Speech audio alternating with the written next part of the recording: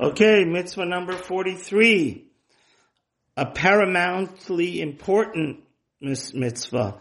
It is a positive commandment to marry a wife in order to be fruitful and multiply and have children. Now the minimum requirement of this mitzvah is to at least have one boy and one girl. As it says in Torah, God said to them, be fruitful and multiply. What should one's intention be? The continuation of the human species. When a man is 18, you are subject to this duty of having children. If he passes the age of 20 without having been married, he has transgressed and disobeyed this positive commandment. That's why it says in Pirkei Avot, we learned it this week, that you should start running after getting married at 20.